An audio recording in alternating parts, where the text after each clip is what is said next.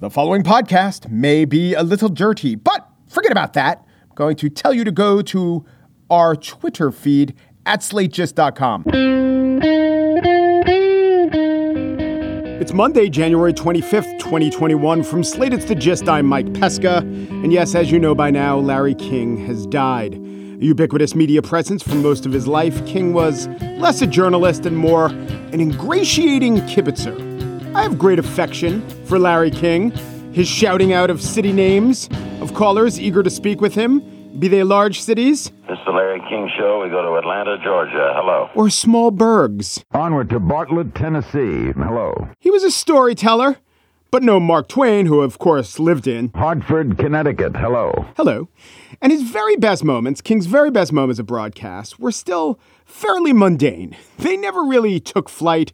His shows were decidedly not the birthplace of aviation. That would be Dayton, Ohio. Hello. But here's the interesting thing about Larry King. As a journalist, he wasn't. As an interviewer, he was fair. In remembrances that I read, probably that you read, you hardly saw a reference to a revelation that he elicited. More likely to be cited was an awkward question that he asked, or a strange moment he presided over. If you want to be blunt about it, and I don't mind being blunt about it, he was at times dishonest. He told anecdotes that were proved never to have happened. His last sustained job was for RT-TV, the outward-facing Russian propaganda outlet. ProPublica documented how a few years ago, King was duped, but eagerly duped, into recording a fake interview for the Chinese government. It was, to my eyes, I'm sure, to your ears in a second, it's obviously fake. King was clearly reading from a script, and so was the interviewee. There were several Chinese people who worked in China and allegedly committed crimes there, who then fled to the United States and Europe, continuing on with their normal lives while leaving many angry people behind. Now, the target of this propaganda effort was a Chinese dissident who is now living in New York, and China accuses him of crimes, and China's demanding, without success, his deportation to the United States. So we didn't get any Guangzhou, hello, punctuating the sad spectacle, but it was enough to shame a broadcasting icon. Or should have been. But King had become a character for years. He was mindful of his own status as such, and he was able to sidestep the strictures of journalistic ethics, even as he had the highest rated show on CNN for most of his 25 years with the network. He was all owl glasses and suspenders and shout outs in his gravelly baritone to Boise, Idaho. Hello. And Fort Lauderdale. Hello. always proving his clear connection to his home of Brooklyn, New York. Hello. Of course, everyone who can't afford to live in Brooklyn one day moves to Montclair, New Jersey. Hello. Hello.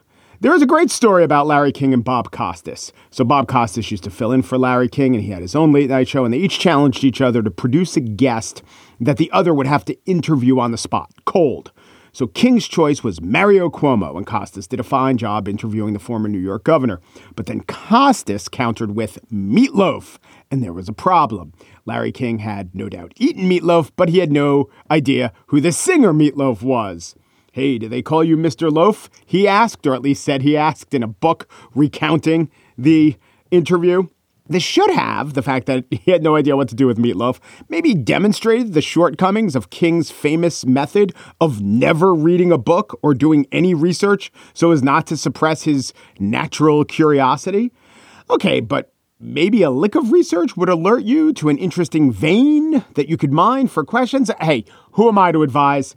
I ask questions on America's 139th most popular news podcast on the iTunes chart. Larry was on CNN for 25 years. The questions were almost never tough. They weren't extremely probing. They were very rarely revelatory. People just like Larry King, the character of Larry King.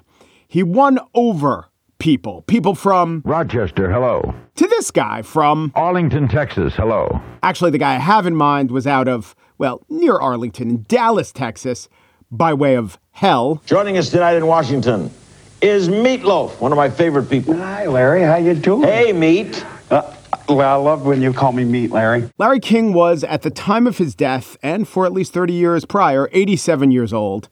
and he is survived by, I believe, 5 of his 7 former wives, but it is hard to find all the accurate information, and doing so would require research, which is no way to honor Larry King. His family does ask donations to be sent to Lincoln, Nebraska. Hello. On the show today, Rand Paul and zombie Republicans. But first, the murder of Jamal Khashoggi in 2018 has been thoroughly investigated and explained in a compelling new documentary from Bryan Fogel. Fogel won the Academy Award for Icarus, his documentary on the Russian doping system. And again, in his new documentary, The Dissident, Fogel examines a national effort to undermine laws and norms, with the result being depressingly similar. Everyone knows what the country did, and no one can punish them. Bryan Fogel, director of The Dissident, stops by next. Carbondale, Pennsylvania with Donny Osmond. Hello. Winkler, Manitoba. Hello. Let's take a call. St. Louis for the artist formerly known as Prince. Hello.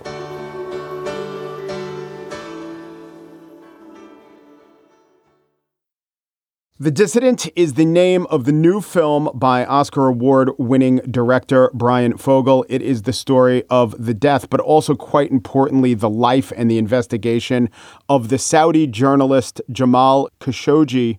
I say journalist advisedly because there is a demarcation point in this film where he goes from journalist to dissident. This film, a documentary, is also a thriller, and it really is also an excellent piece of explanatory journalism. Bryan Fogel, thanks for coming back on. Thanks. Good to be talking to you. It's been a few years.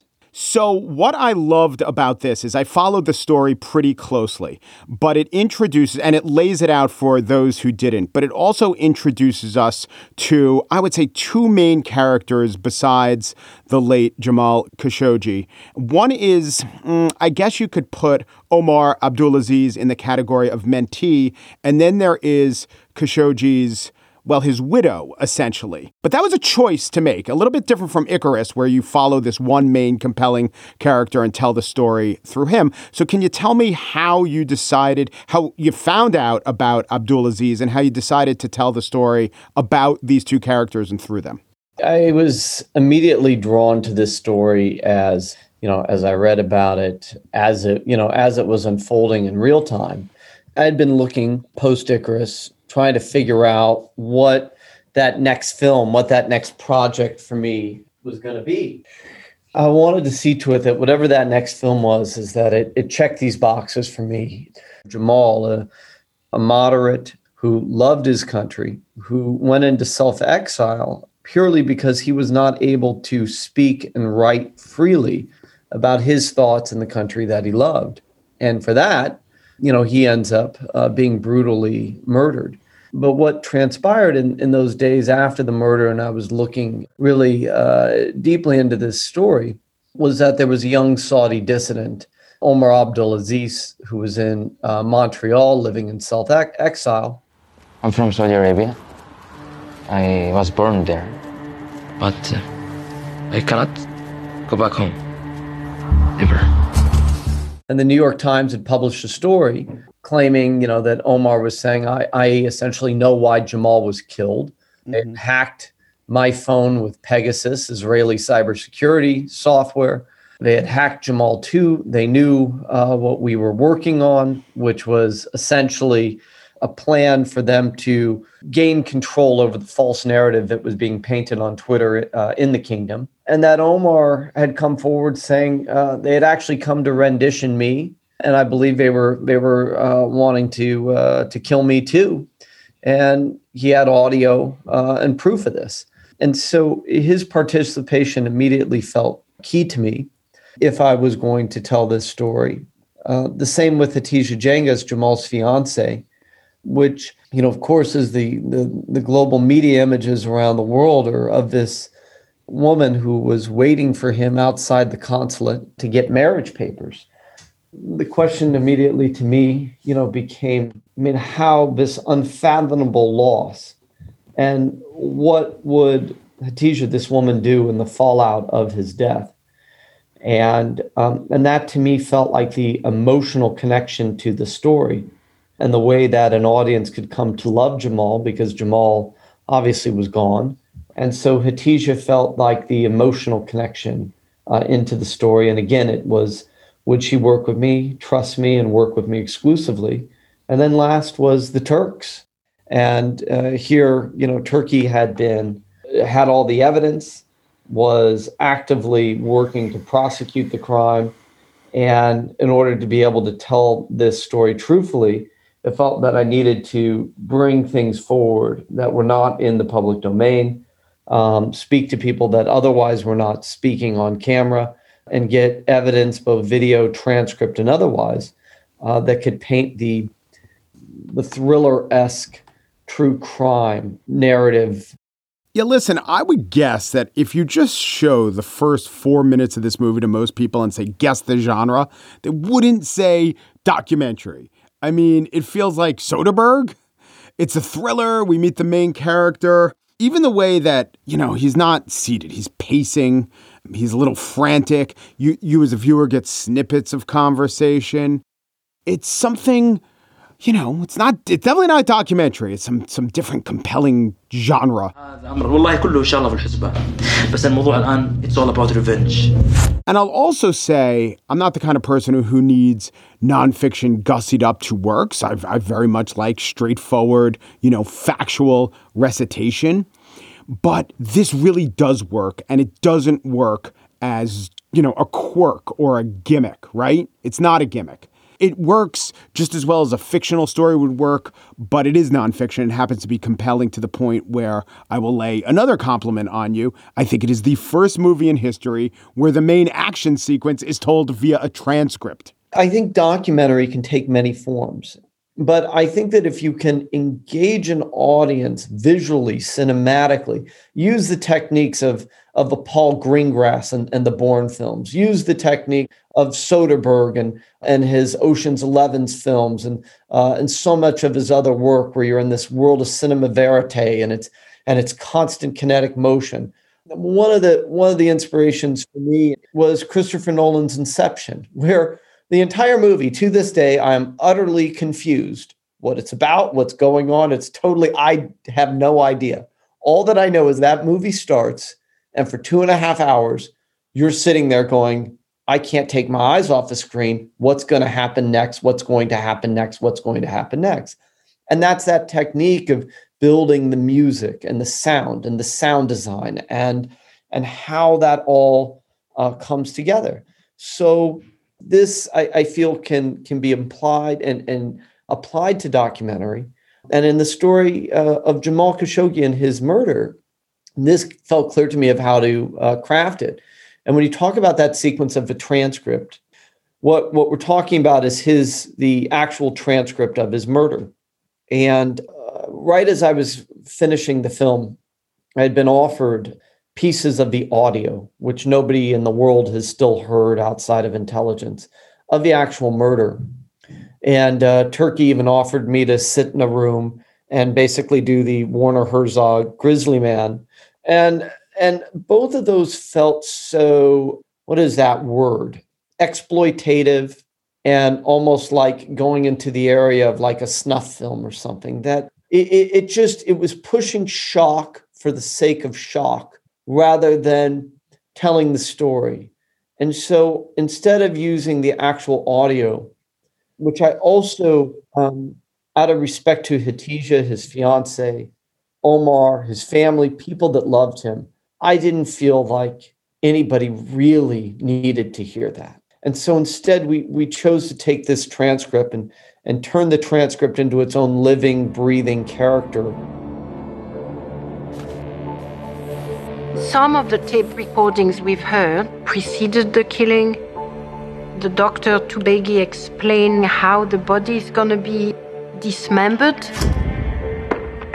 And the modeling of that was kind of like the Hitchcock Psycho scene, the shower scene, where the presence of that knife and what's happening is so strong without the actual visual, murder itself. And that was kind of how we went about in crafting to turn that transcript using the this colors and figures in the background and these shadows and this idea of suffocation and murder and death, but being seen visually through the words on the page. So was this the sort of sequence that you worked over and over and over again to make sure that it was having its desired effect? Yes. I mean, the idea was that, and that was an idea of using light, sound, and like these flashes of light and like images, like almost like, you walk into somewhere and you feel on edge and you don't know why you feel on edge, but because there's a strobe light flashing, there's something that is feeling not right. And in that sequence, my creative team and I work to craft that feeling of being there in the room, of having that, that you're no longer feeling something in your mind. Instead, it was in your stomach, it was in your gut.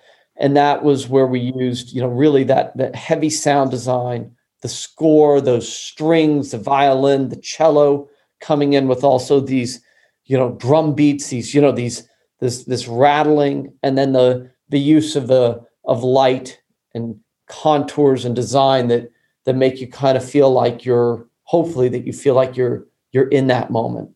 And also, I would say that cinemagraphically, doing those big, ambitious, visually ambitious set pieces commits you to having the rest of the film be in a pretty grand, expensive cinematic style. So it opens with these sweeping shots and you have these probably drone vistas of the city. This is not some small Talking Heads documentary. You're committed to a certain tone throughout the thing in order to not bump the viewer when you go through these animated or other grand scenes.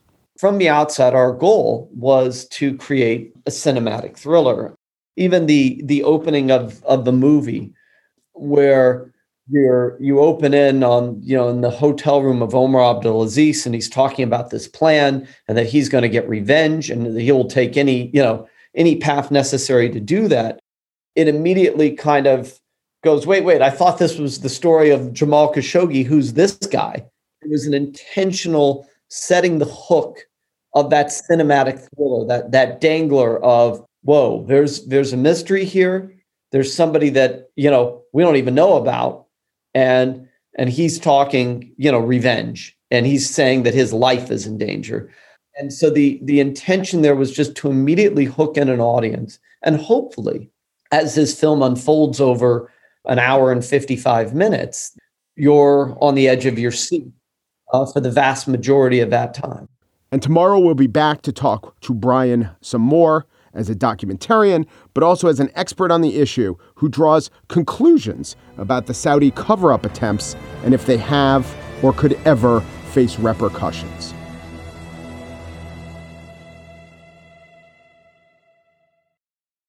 And now the spiel. Senator Rand Paul was on This Week, denying reality and counter-arguing, no, George Stephanopoulos, you're only saying those true things because you're not Republican enough to understand the untruth. Here was the very much not a difficult question that set off the senator. Senator Paul, let me begin with a threshold question for you. This election was not stolen. Do you accept that fact? Possible correct answers include yes, of course, no doubt. Senator Paul's actual answer? Well, what I would say is that the debate over whether or not there was fraud should occur. We never had any presentation in court where we actually looked at the evidence. Most of the cases were thrown out for lack of standing, which is a procedural way of not actually hearing the question.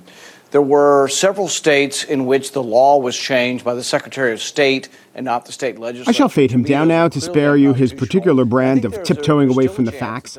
Yeah, I guess you could argue that it's maybe interesting in a clinical way to see if the election denier in question goes full on Dominion is controlled by the Chinese and Venezuelans, or if he engages in a tendentious process argument. Actually, if you were to create a taxonomy of disinformation, you would find some activists like Lynn Wood or Fox News hosts like Lou Dobbs or Nothing to Lose representatives from super safe districts like Jim Jordan. Those are the guys that dispense with all the subtleties. They don't argue process. They just say, it was stolen. But Paul, like the other senators, Cruz and Hawley, he tries to get clever. This is why one version of the headline summarizing his response on ABC News was, Senator Paul does not unequivocally say 2020 election wasn't stolen. Wow, I'm trying to follow that one. Here's a rewrite of that headline. Senator who is not Mitt Romney does not unequivocally pantomime, but using words, that the 2020 election wasn't not unstolen. But in truth, even the main ABC headline and host George Stephanopoulos himself were perfectly clear. No, Senator, what you're saying isn't true. Here was the headline on ABC. Senator Rand Paul continues making false claims of 2020 election fraud. That's good. Here was Stephanopoulos. Senator, I said what the president said was a lie because he said, hold on a second. He said the election was stolen. This election was not stolen. The results were certified in every single state. Now, it should be noted that Rand Paul is far from the craziest or stupidest or most opportunistic members among the Republicans in the U.S. Senate. I already mentioned Cruz and Hawley. They're not stupid. And to the list of not stupid, I would also add Tom Cotton. And then there's, of course, Wisconsin's Ron Johnson, who is not Miss America 1968. No, that would be Deborah Baines, who is from Eudora, Kansas. Hello. Hello. Rand Paul had heretofore been known as principled, or, somewhat principled, a libertarian. Sometimes the libertarian stances and principles would find him in opposition to the entirety of his party. But if you want to know who a real principled libertarian is, it's Justin Amash, who essentially had to leave Congress because he was so principled. He saw what the lawless autocrat in the making of Donald Trump was and represented. And he said, I can't go with you on exonerating him in the first impeachment. Rand Paul, now a juror in the second impeachment, has taken quite the opposite stance. Paul being libertarian doesn't mean that he always stood for righteousness, doesn't mean that he always did what was right. But sniveling party politics of the kind that emphasize elbowing aside his other ambitious peers just to lock up a certain lane within the party, that wasn't, before the last few years, his MO. But just consider Paul's full-throatedness on this issue such as it is, this lie, his eagerness to advance the lie. It speaks extremely poorly of Paul, but it tells you that the Republican Party is in a dangerous place because the majority of its members really do want this to be the thing that is said, because this is the thing that they agree with. So even the most outlandish claims, outlandish absurdities on their face like this one, were there dead people who voted, get repeated. Now, as a public service, I can prove that dead people didn't vote. And here's my proof. Zombies aren't real. Thank you. The defense rests. Although maybe zombies are real. And maybe that's what the Republican Party will become. Maybe that's what the Republican Party is. In the New York Times, two different columnists, Paul Krugman and Charles Blow, in recent years, and add to that list Fintan O'Toole of the New York Review of Books, have written columns calling Republicans the zombie party. But they mean all different things by it. Blow means that Trump zombified a party. Krugman means the Republicans were pre-zombified, making their takeover by Trump easier. And O'Toole means Republicanism is dead and its spasmodic twitchings are not evidence to the contrary, rather just a sign that we may have a zombie on our hands. I get the attraction to zombie comparisons. Zombies are brainless and inelegant, of course, without morals. Plus, the phrase death cult applies to zombies in much of the Trump part of the Republican Party, at least. I bet that senators like Paul, who are trying to draft alongside the currents of furor over election fraud, think they're being quite clever. They don't think of themselves as zombies. Maybe they'd admit to being a little like Buffalo Bill, the serial killer in Silence of the Lambs, who just yearns to wear a cloak of human skin.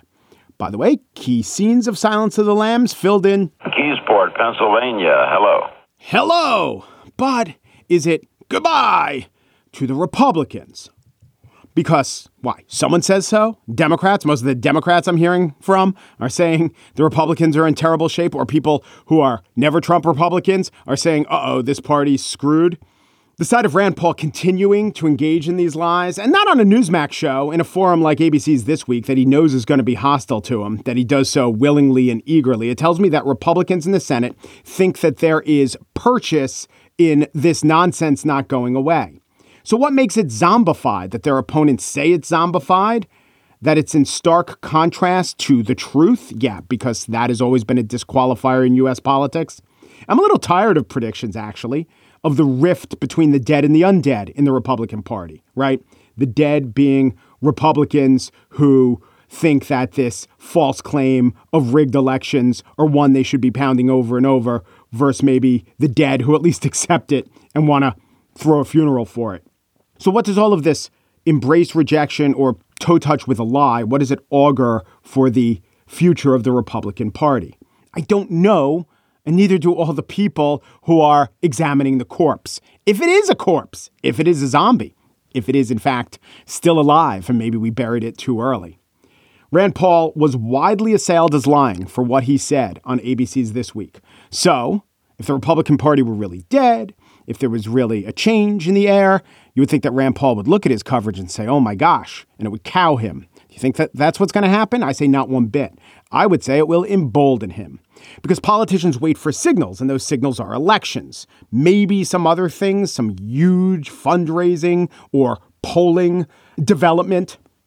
But I don't see Republicans giving up this line of attack anytime soon without evidence that what they're doing is hurting themselves. I see the majority of Republicans, or at least a lot more than 17 of them, voting against conviction in the Senate, thus dooming the efforts of conviction. And I see talk of the party being decimated or undead, just that, talk, without any firm signal. And if an attack on the U.S. Capitol isn't that signal, I don't know that we can ever have one that will be so clear that Rand Paul hears it.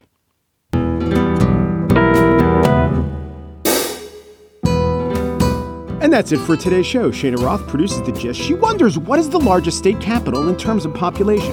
Phoenix, hello. Hello. To which producer Margaret Kelly asks, okay, but what's the most populous state capital named for a U.S. president? It's Madison, Wisconsin on the Larry King Show. Hello. Ooh, sorry, cannot accept that. Does executive producer of Slate podcast Alicia Montgomery have a guess? Lincoln, Nebraska. Hello. Hello. The Gist. In the next hour, Madeleine Albright and Yo-Yo Ma. And tomorrow, for the full hour, Miss Piggy. Miss Piggy and Kermit the Frog. Oomperu, dapperu, dooperu. And thanks for listening. Miss Piggy!